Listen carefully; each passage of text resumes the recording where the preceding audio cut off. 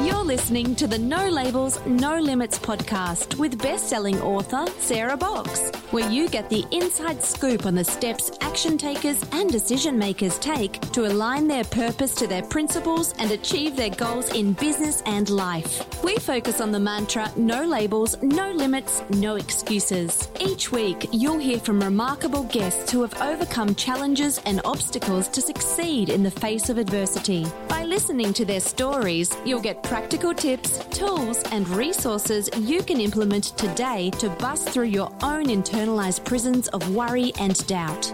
And now, without further ado, please welcome your commanding coach with plenty of chutzpah and heart, Sarah Box.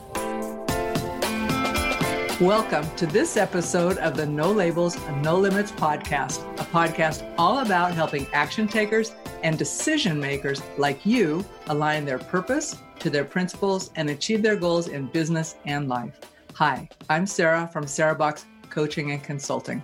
I'm a change agent, former executive director, and best-selling author of The Changemaker Ripple Effect, a book about how one person's drive, purpose, and boldness can impact thousands.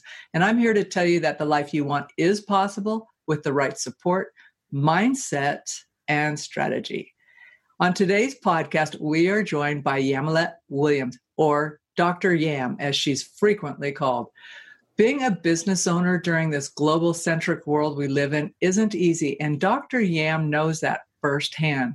While she has had many side hustles since childhood, her recent endeavor, Synergy Solutions, came out of an unfortunate situation. More on that later. Her mission is to educate, inspire, and lead growth in others. Dr. Yam specializes in coaching and consulting women to help them uncover challenges and blocks in their business path, opportunities in their business journey, and the process of selecting those opportunities that speak to their specific needs. Considered a resource reservoir, Dr. Yam loves to share the latest tips and tools to ensure success isn't a one-time event. In this episode, you're going to hear how falling doesn't mean failing and how failure does not define you, and also how to work your business and not let your business work you. We'll reveal the impact from growing up with a father who always demonstrated strength and perseverance, what Dr. Yam learned by attending Gary Street University, and her special acronym for GRIT. Now let's welcome our guest, Dr. Yam. Hi, Dr. Yam. Hey there, Sarah. How are you today? I'm doing great. Thanks for asking. But before we dive into all of those juicy topics, let me ask you a question, which I ask all of our guests. What is one non-negotiable ritual or habit you do every day that keeps you heading toward your big vision? Oh, good question, Sarah. I'm going to say that my biggest ritual is getting sunshine. It's kind of like that kind of healing feeling. And so just standing in sunlight is important to me. And then just a few moments, just kind of being there in that moment and sucking it in a sense, soaking it in. That's kind of a non-negotiable. Luckily, because of where I live, I get lots of sun. Let's start. Will you just kind of dive in and tell us a little bit about your story and how you got to where you are right now? Well, thank you, Sarah. So my story is, I don't want to say necessarily unique, but it certainly has had a lot of ups and valleys, and ups and downs, I suppose, but also been very, very fortunate. I come from the academia world. I started, actually vocationally wise, I actually went to tech school and thought I was going to be an architect. And while in pursuit of that and going to tech school and getting my first real career job as a draftsperson, it led me down a road of tapping into technology. So it was at those very beginning stages of where technology was kind of coming into the fold back in the 80s. Or like I like to say, back in the day. Back in the day, yes. And so with that I was very intrigued and got a lot of exposure. And so even within my industry of doing things manually, technology started to unfold. And I got gravitated into that. And then with all of that technology and my interest in it, I got really good at the tools like Microsoft and things. And then before I knew it, I started training and showing other people. And people were coming to me and asking me how to do things with the technology. And so I went from working at a desk and being a draftsperson to actually working part-time at night teaching technology to adults. And just even though, I mean, we're going back to how to click on a mouse technology, okay? So, and then from there, I entered into the field of teaching and got my certification and continued with business education as my area of subject matter expertise. And through that, also had an opportunity to work with private entities and got more exposure because of my interest in project managing and managing constructional type projects. I got a chance to evolve and grow professionally in that lane. But I always kept my finger inside of the K-12 lens and work. And so a lot of mine became educational technology. And I grew in professionally and grew in kind of what we go through the ranks in our K-12 entities. You kind of can move from being a teacher to being an school administrator, then maybe a district administrator and the alike. And I had kind of continued up the ladder. And that's kind of where I was in pursuit, my kind of trajectory. And while in one of my high points of my career is kind of where the unfortunate situation came about. Well, don't leave us hanging. Tell us about that. You've got me totally enthralled. I'm thinking, So share that. So, you go into, when you're in this level of work, and many can probably attest to this, you have in your head what you think is your future and your career as a professional, right? And so you're kind of just doing the work, you're in the grind every day, and you think everything's good. And then one day, you're sitting minding your own business, and then somebody's like, we've got a couple of issues. And I can't go into much detail because we're in litigation. So, but what I will tell you is it took me by surprise, obviously, because no one anticipates and plans that there's going to be a pause in you carrying out your profession and doing the work that you love to do and earning a living. And it came to a grinding halt, essentially. And it was a contractual issue. So I ended up coming out of a contract, essentially. I had relocated and everything. And before I knew it, we had to part ways, essentially. And so that left me in a very precarious position because I, had worked really hard to get where I was. We kind of, I hate to use the label, but we do hang on to titles. We hang on to we hang on to progress, right? Professionally, we work hard. We go to school. I had, not so far in the past, had just finished out my doctoral studies, and that was part of the building block. And so out of that, I had to figure something out because I was out of a job.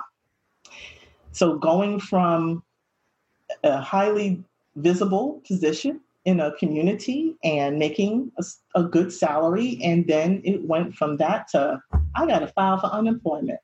So right now there are thousands and thousands of people who are nodding their head and saying, I totally get it. Because right now we are in the second week where we have the highest unemployment filings in decades. Yes. So I think your story is so timely because, and you're right, nobody plans to have the rugs pulled out from under us. No, we don't. So that's a hard place to be, especially when we've kind of hooked our hopes on it, right? Our dreams are on it. And then all of a sudden it's poof, gone, or maybe gone for now. Or maybe we get a piece of information that says, I thought it would be this kind of future for me, and what I'm seeing now means maybe it's no longer the fit I thought it would be. Mm-hmm. Can you talk about that transition? Because that's a tough one to get your head back on straight around. So Yeah. what happened? Yeah. So I tell people the fact that there was a very, it's an emotional, it's a very emotional experience. And what I had to allow myself to do is take that moment to go through that emotional roller coaster. I think your listeners may have heard this whole thing. But there's the stages of anger. There's a stage in the process. Like we go through stages of grief. Losing your job is very similar emotionally to when you lose a loved one. In a sense, you have an emotional attachment to who you are and what you do every day, and the contribution that you make to an organization or to your community, whatever that is. And so for that to be taken away from you, it's kind of like, when you're a little kid and somebody snatched candy out you, and you're going to be mad. And so it was the same thing. Someone snatched that away from me and I was angry. And so you go through those stages of anger. And what I share with some of my coaching clients is this fact that you have to give yourself permission to be angry, because it's a process it's a healing process in and of itself. And so that's what I had to do. And I'm still angry, by the way, to a certain degree, and because it shifted everything that as a planner, as I'm a planner. That I had in my life to do and move on, that I did not have. I was no longer in a position to do so.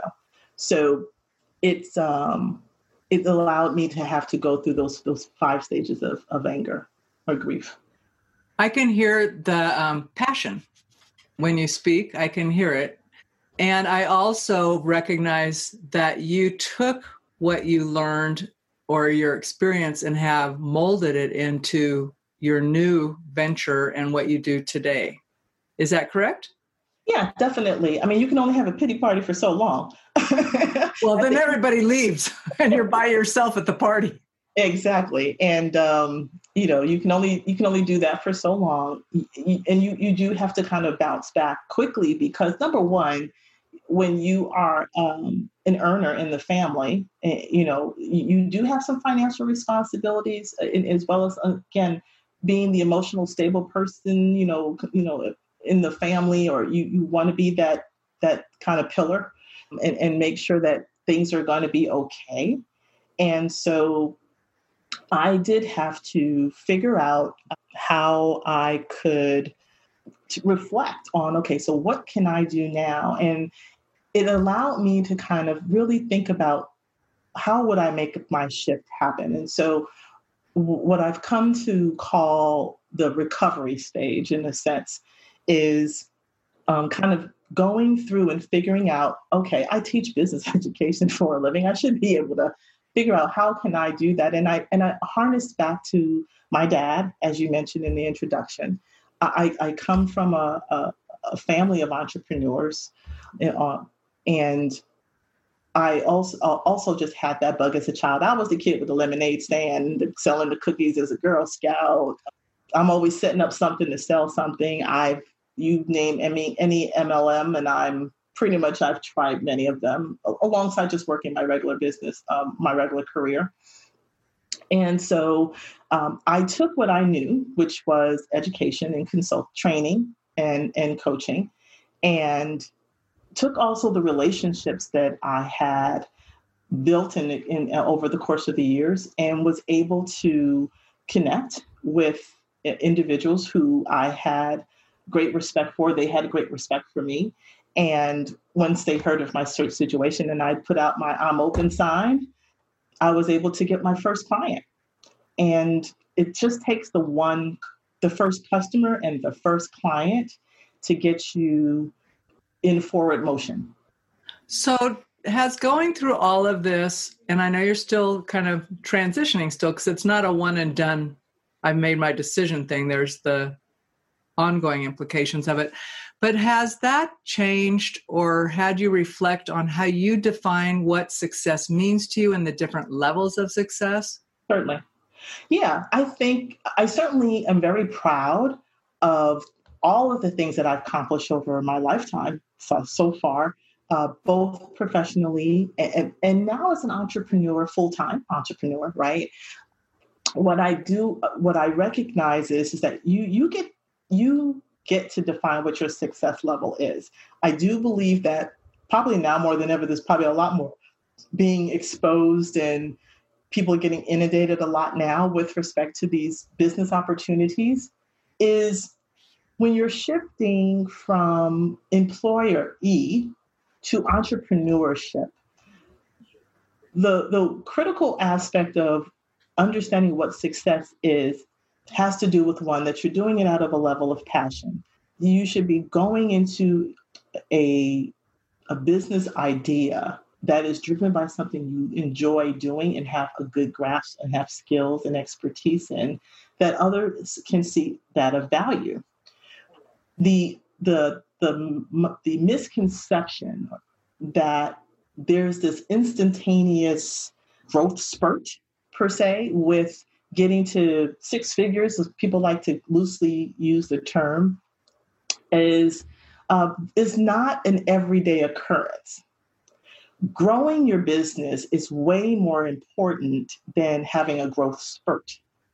So entering in with the one customer, that's all I needed. One, it was enough so that I could feel good about myself, that there was validation to the decision I had to make and just, again, put food on the table, pay bills. The bills are still coming in. I didn't have the luxury that some of my clients that I do coach have, in that they're transitioning while they're working their full-time job, that they have the benefit of working through their business plans and such to get to a way where they can make that decision to leave and work their business full-time. So success is personal.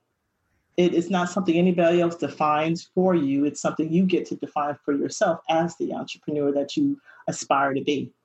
So, that's interesting to me, because you're right. I'm sure everybody, I know I do, get inundated with those, do this and you'll have this immediately. But, we talked about focus and the importance of that just as we were getting started. Yeah. And the time it takes to get to whatever level someone's at that's selling you that end goal. Mm-hmm. Can you talk a bit about that and how you learn that, and then also how you incorporate that in the work you do? Okay. Yeah. So one of the things that are probably one of my, I'll call it traits or characteristics, is one, I'm a planner. I like to do my checklists and my top threes and things. But one of the key things when you're starting with the idea of going into business for yourself is, what is your focus going to be? What is your zone of genius that you're going to tap and be the solution for the intended audience or the intended customer that you're aspiring to have? And so that means you do have to have focus on what you're wanting to do and serve to the customer by way of either your service-based business or whether you're producing a product.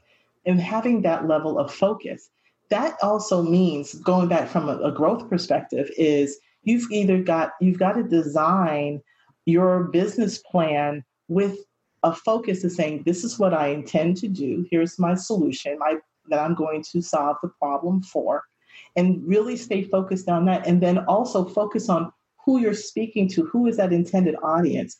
We tend, which is very natural, when you're first starting out, you want to take any business that you can, right? Because I want to eat and I want to prove myself. And we can really get distracted with those shiny objects. Like you're saying, you get these offers and some of them are good. Do not get me wrong. There are some very solid opportunities out there, but it requires still a lot of lifting on the part of whoever makes the choice to do so. It is not necessarily instantaneous in the levels of success. And the good ones will tell you that. The ones that don't are the ones you need to be skeptical of. So staying focused is something that I lean to a lot, particularly even when I'm coaching and people like to divert. And I'm like, okay, I'm not gatekeeper in the meeting too. So I'm like, we're getting off task, we're getting off the subjects, let's stay focused. There's a great book, and we talked about this. There's a wonderful book that I came across. It was my last year's read, my book of the year, and that was The One Thing by Gary Keller. And so I'm not invested in the book, but everybody needs to read it. But it really helped to reinforce my thinking. I already had subscribed to the thinking, but it really helps people to understand that if you focus on one thing, that one thing every day is how you're going to get to that level of success that you have identified for yourself. And one thing meaning that, what's that one big rock, I like to call it? And then what are the daily steps that are going to get you to that one thing that you want to accomplish, you want to have that's going to kind of be the foundation for why you're doing your business the way that you're doing it. I love that book too. And one of the things I've used that for is to change when I'm tired, right? And I'm thinking, and I look at something, I'm going, I know you're tired. I know you've been working all day. What's one thing you can do right now that's going to make tomorrow better? Like, what's the one thing you can do right now that by doing it, everything else will be easier or unnecessary? And honestly, I practice that even like, okay, I don't feel like doing the dishes. But if you did them right now, I know it sounds really mundane, but it's one of those things like, but if I do it now, my head's going to be clear again because I'm not going to have to think about it. I just had that experience this morning with the dishes. So I don't know. It was like, let me just hurry up and do these. And there's not many. Let me hurry up and get them done. And then I don't want to hear nobody's mouth about dishes today. Keep it moving. And I do that, like, or even when someone says, well, I just, whatever the excuses, they say, I'm just going to try. And I'm thinking, well, is there one thing you could do that would be close to that? Yeah. And then I'm thinking, just do one thing. You don't have to do it all. It's like when we have that big elephant, right? We have to do it all. It's like, just do a piece every day, to your point, little pebbles. And pretty soon you've got a big old mound that you can climb up and over. Yes. I think too, and you referenced it too, as change agents, particularly in corporate and in large organizations, when you're working on strategic planning and really trying to have everyone understand that what is your contribution to the end goal is that one thing. So when you kind of narrow that down from an entrepreneurial sense, and most of us are one man operations, right?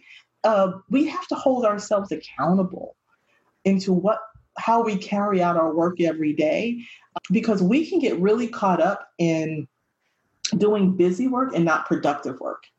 And so that, again, is that whole thing. That's why I like lists and I like to do checklists. And I say, what are the 3 things that I know I need to do today to give? And if I get those done, I'm going to feel good.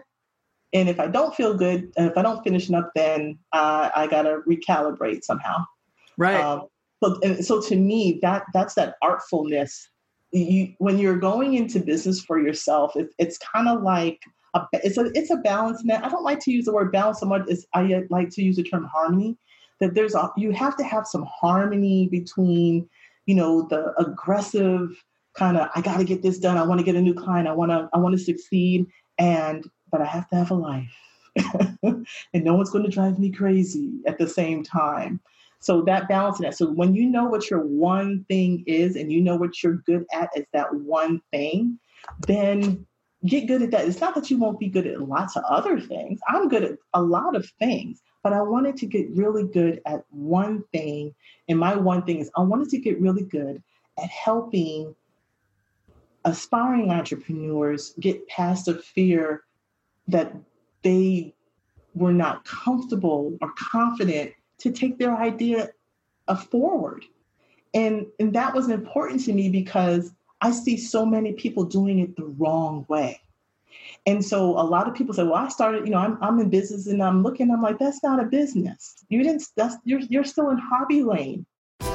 Tired of feeling stuck and ending with the same result? Want to know how Sarah can help you with one-on-one or organizational coaching? Then book your free discovery call at sarahbox.com/contact. Now back to the show. I have a couple of questions for you about that. But before I switch to those questions, explain the difference between a business and a hobby. A business has, it's for me, a business has a set of systems and structures that are in place, and that you have a service or a product that you are bringing forward and into the commerce that is generating revenue for you every day. It's not something that you just do on a whim. It is a process. It is a structure that you enter into with seriousness and commitment.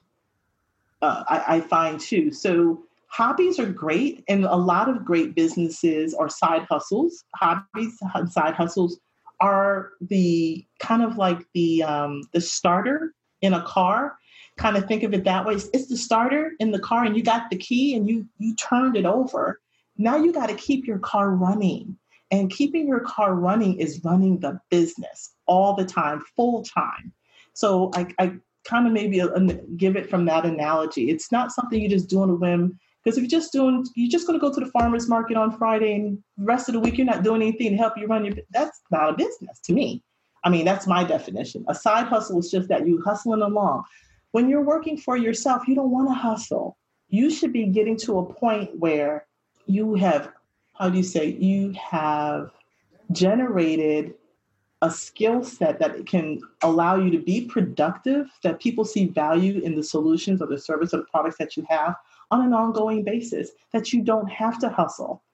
Right now, I don't have to hustle. I've invested.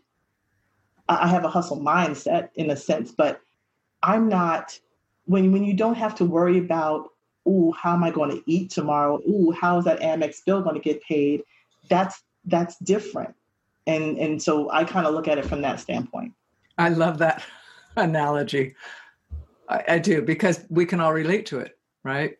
So yes. I know that you have a couple of tools around personality and behaviors that serve as a framework that help people understand themselves, their traits, and can also help shape communications. Can you talk about what you like to use and how we can think about it for moving forward, moving from employee to business owner, kind of that mentality shift? Yeah. So whether we all have personalities, right? You know your family, your friend, we all come from different personalities. We're not the same people, essentially, right? So there's an instrument that I use that allows individuals to answer a series of questions that out of that can help to identify what are your strengths and what are your weak areas that you can, when you know what they are, help you to communicate effectively with the other style. So there are 4 that are the prominent styles. We embody all 4, but we each tend to have a higher percentile of one of the personality styles. And it kind of also goes back to a little bit about how we behave in certain circumstances and certain conditions as well. And some of them are pretty observable, but taking the full assessment, obviously, as an entrepreneur also helps you to understand how you can connect better with customers and how you can use the trigger words that are out there, the trigger personality styles, and how people are more apt to connect with you if you know how to connect back with them, use in writing copy and marketing materials and alike. And so I've used it for myself to help me in connecting with my customers better. I help teams communicate with each other better in team settings and in business settings. And so there are 4. The first one is what we call a dominant style. And that one is typically individuals, if you know a person who, let's say, they're decisive, they're direct, they like results, they seek control. And their fear is being taken advantage of. So these are people who are typically outgoing and task-oriented people. And they would probably make up about 3% of the population, right? So those are, and also those people that you pretty much would find in leadership roles. Another communication style are those who are very friendly, spontaneous, persuasive. They like to be in the spotlight, kind of bumblebees, I call them. And they are also, they're outgoing, but they're people oriented. So they like to socialize a lot. And so, but those are their strengths. Their fear is around rejection and around the loss of approval. So when you think about that, as I share each one of those out, kind of think about, well, who in my circle of people could that possibly be? Another style is a bit more team-oriented, follow through, very loyal. They accept things for what they are. They're kind of like, I don't want to call it status quo, but they make up the largest part of the population. These are people, their focusers, people, but they're also kind of reserved. So they're not the limelight people. And their fear is the fear of loss of security and a loss of, and they don't like confrontation. They don't handle that very well. And my last fourth style is these are individuals who are task-oriented and reserved. So these are your people who are planners, they're analytical, they're compliant, and they strive for accuracy. They want to get it right the first time. They're not going to put anything out there that they don't feel proud of or have confirmation around. And they have a fear of criticism. And they make up maybe about 17% of the population in general. So those are the 4 types of personalities. So when you think of that, there's all these personalities, right, kind of cycling in and out of your life, be it family, friends, customers, and clients.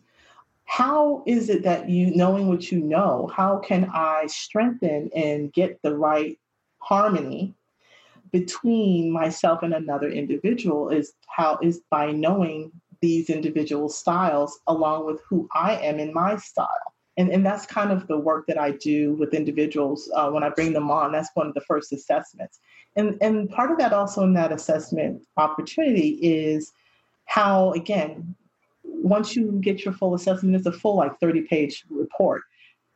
You can glean a lot of information. How can I take that information and that data to use in my business endeavors? And how can I grow my business, particularly when you have service or level people? We as coaches, right, we're service level. We're not just turning out widgets. That's not a nice term, but our encounter with customers is much more personalized than an online business that's selling a product like sneakers.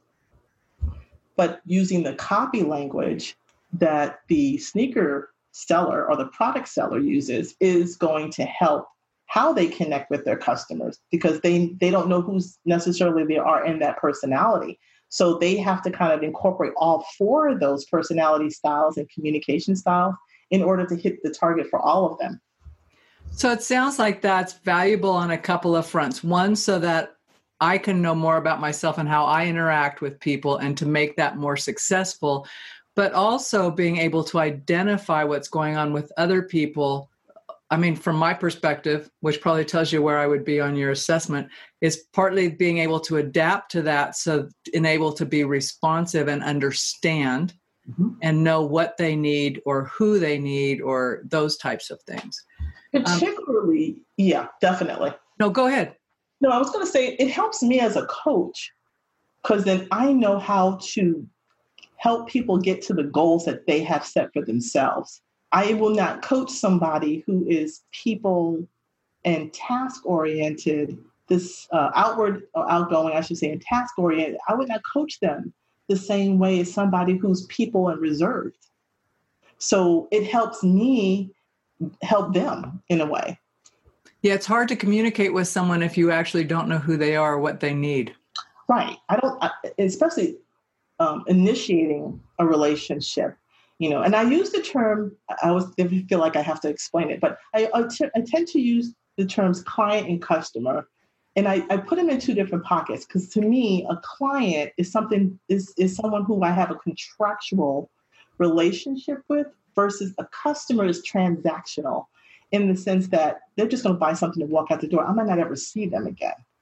And so I tend to use that language, and sometimes I jump back and forth, but that's my definition, just in case. No, that's great. And I use it, you know what, that's interesting, because in given context, I use it similar to you, but also when I'm working with my clients, air quotes there, their customers are often their clients of services, exactly. Right? So It's just interesting. I want you to we've got a little bit of time left, so I'd like you to talk a little bit more about your program, the Keep It Simple Coach. And then also you have a really generous offer for all of the listeners. So I'd like for you to talk about that too, Dr. Yam. Okay. So Keep It Simple Coach, I gave that name, is an outgrowth. So, my first business, or initial consulting business that I do for K-12 and leadership, is my Synergy Solutions partner entity that got me from overcoming my crisis and shifting into entrepreneurship full time. And then, because of my love for business and seeing where the needs were, and my love for coaching and helping, is how I got to the Keep It Simple Coach, because I like to keep things simple. I like to take the confusion and take things that don't have to be complicated.